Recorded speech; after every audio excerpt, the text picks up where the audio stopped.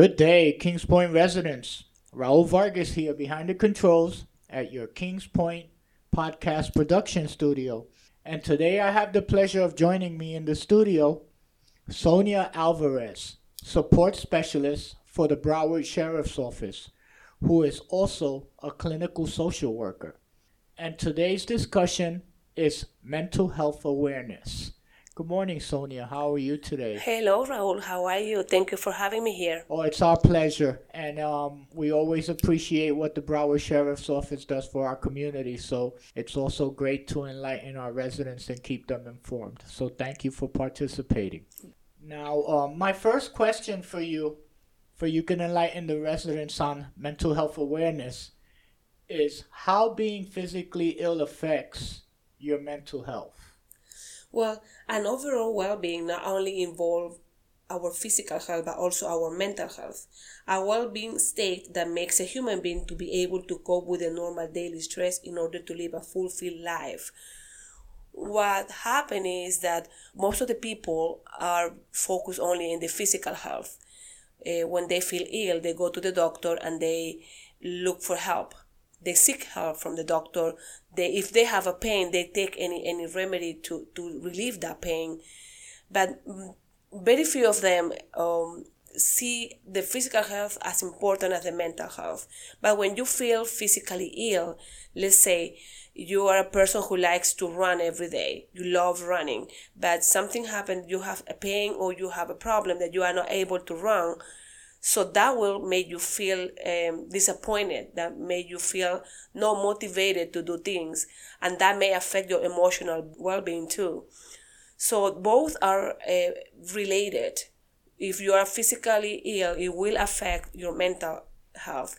If you are mentally ill or emotionally unstable, that will affect also your physical health. In the case of anxiety, for instance, that we have a lot of physical symptoms like a headache, stomachache, muscle pain, So sometimes you go to the doctor and because you have that type of symptoms, a lot of headache, migraine, but doctor says you don't have nothing to worry about. So it might be some symptoms of anxiety or stress that you are living that is affecting also your physical health. That's why they are very related and both are important. One interacts with the other. Yes, it is. And that's important. Mm-hmm. So, and in this case, why is it important, and why is it that this is something that really makes our seniors and our senior community more vulnerable? For seniors now, as we age, our health is declined also. So seniors, they are not able to do the same activities that when they were young. Some of them, some illnesses start presenting when you are over your 50s. So if a person you used to have a very active life, some of them they don't anymore because they suffer from some illness. At the same time, having the empty nest, living alone, or some of them face the fact that their kids live out of the state. They don't live around. Some of them face the fact that they are widows. They are losing their loved ones. And all those situations make them more vulnerable. Some of them also, they used to have a busy life and now they have plenty of time and they don't have too much things to do. So that is one of the reasons that they may found that they have extra time to think, extra time to worry about, and they don't fulfill their life with joy the same as they did in the past. So that population is very vulnerable. And COVID and being on lockdown for the past year and a half has really not helped our senior community, especially those that don't have loved ones that can constantly check up on them and they're alone. And what do you say to those, and what do they need to do for those who are feeling depressed or have some kind of anxiety? How can they tackle something like that?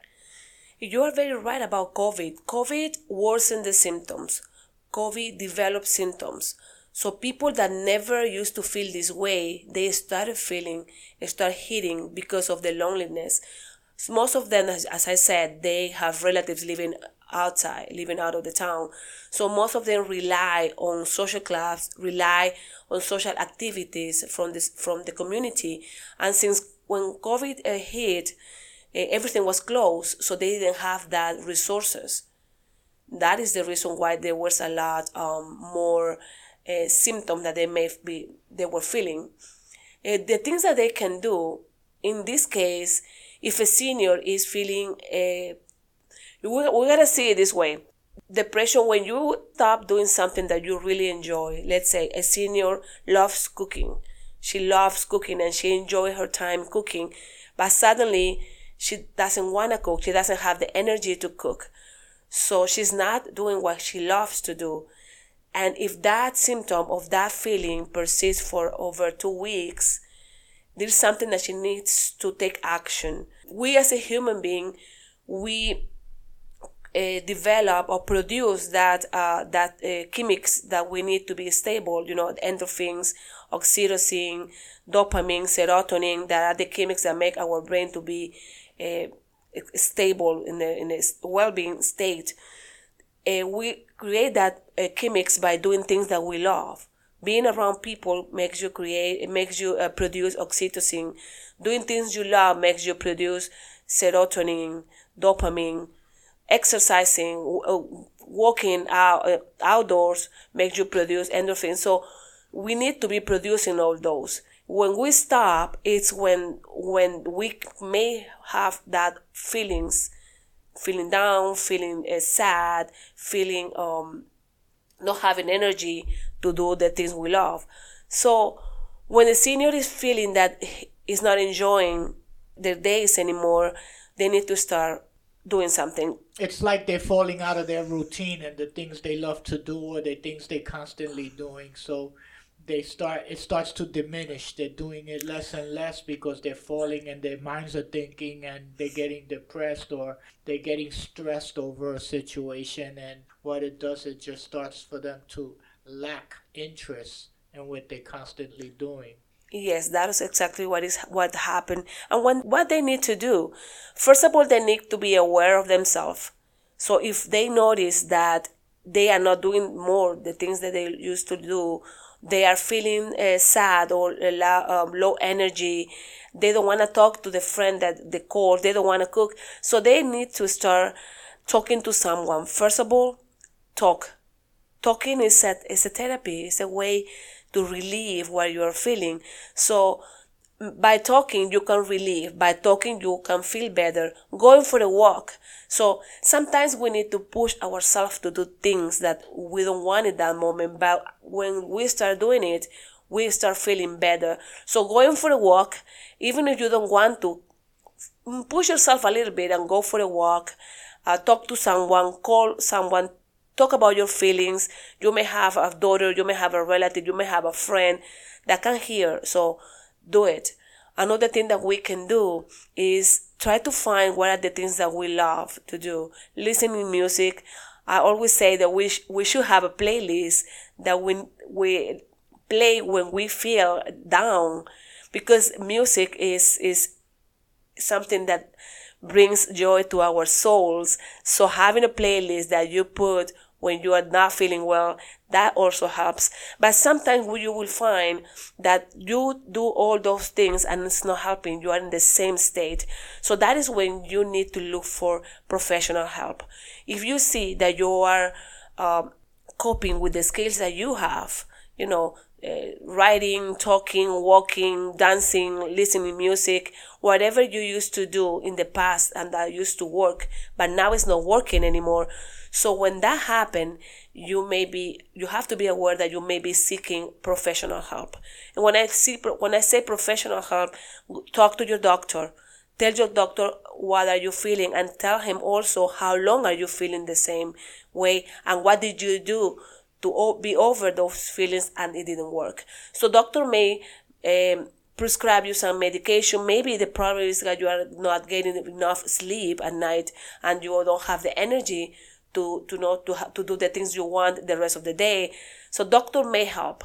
If you don't want to take medication, because I hear that many people are reluctant to take medication, so there are many things that you also can do. There are places though where you can have someone that come to you, talk to you, and teach you different coping skills for you to use when you feel that way. So look for your resources, but do not stay for too long having the same feelings of being in the same state. It's funny, you just covered one of the questions I was going to have asked, which was, what do you do when you do start feeling depressed? And you mentioned music, and I love music. I don't listen to the radio. I hardly listen to the radio. What I do is I have a flash drive in my car with all kinds of different moods of music. May it be jazz, Latin music, dance. And whatever mood I wake up in the morning, that's what I look for, and I play. And it's like music is life. It just has a way of making you change your moods or get into a certain type of mood that you want to be in for that day. And another question you mentioned as far as resources like your doctor and stuff like that, is there any outreach programs for the seniors or anything out there that you might be aware of that as a community the seniors can pick up a phone and give a call and maybe seek some help? Or I know that certain cities have programs that the seniors can go out to and just to get out of the house for an hour or two, and they can interact in their community in these programs. So maybe you can enlighten us with something that they can pick up the phone and call, or that would be definitely helpful for them when they're feeling that way. Yes. As I say, if you do everything you can do to make yourself feel better and it's not working, it's time to seek help. So there are many organizations in the community that offer this help, especially for seniors. Due to COVID, I'm not sure if all of them are doing the in-home visits, but there are programs where people call you and you can talk to them over the phone. If you feel that you don't want to worry your kids, or you don't want to talk to your friends or whoever and tell your feelings and tell your personal stuff, so you can talk to these people. Every individual is different and every need is different, but you can call 211. 211, you call them and you explain them what you are feeling, and they will give you the numbers from organization that they may help you. So 211 is a great resource for every individual, and there is always someone who's going to talk to you and do kind of a small, very brief intake and see your needs and find something for you. But there are a lot of help out there, organizations especially for seniors. So 211 is the best thing to do. Yes, 211 covers areas for every age group. And once they see what your topic of discussion or whatever you're seeking help in, they will definitely guide you to the resources needed.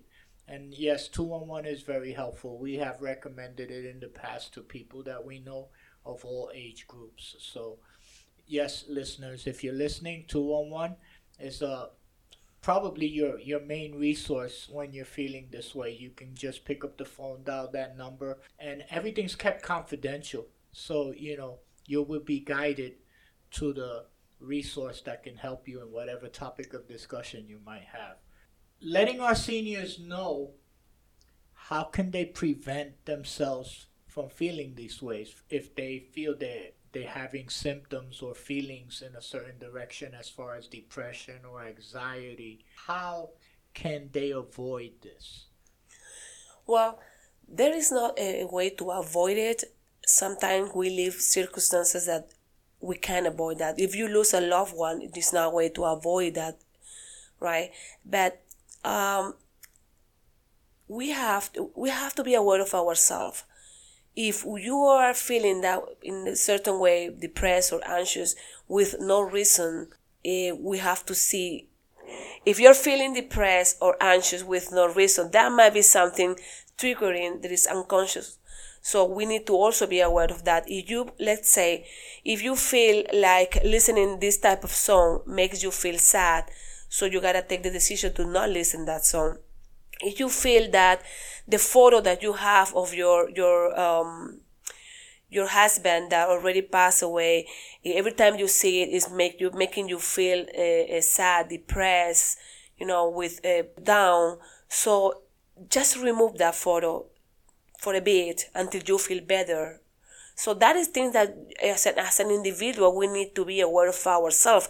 Everyone is different. What triggers me may not trigger you. So that is something that we need to see. Unfortunately, some people are not aware. They are not aware, and they start feeling this way, and they don't know why. But it might be a trigger for something very small, like a seeing a picture, like a listening to music, or just even a word that someone says. So when we are aware, we learn about ourselves and we know to prevent it. Another way is, even if you feel that you don't have the energy to do what you like. I was talking about a lady that loves to cook, and that she sees that she's not 2 days in a row she's not cooking.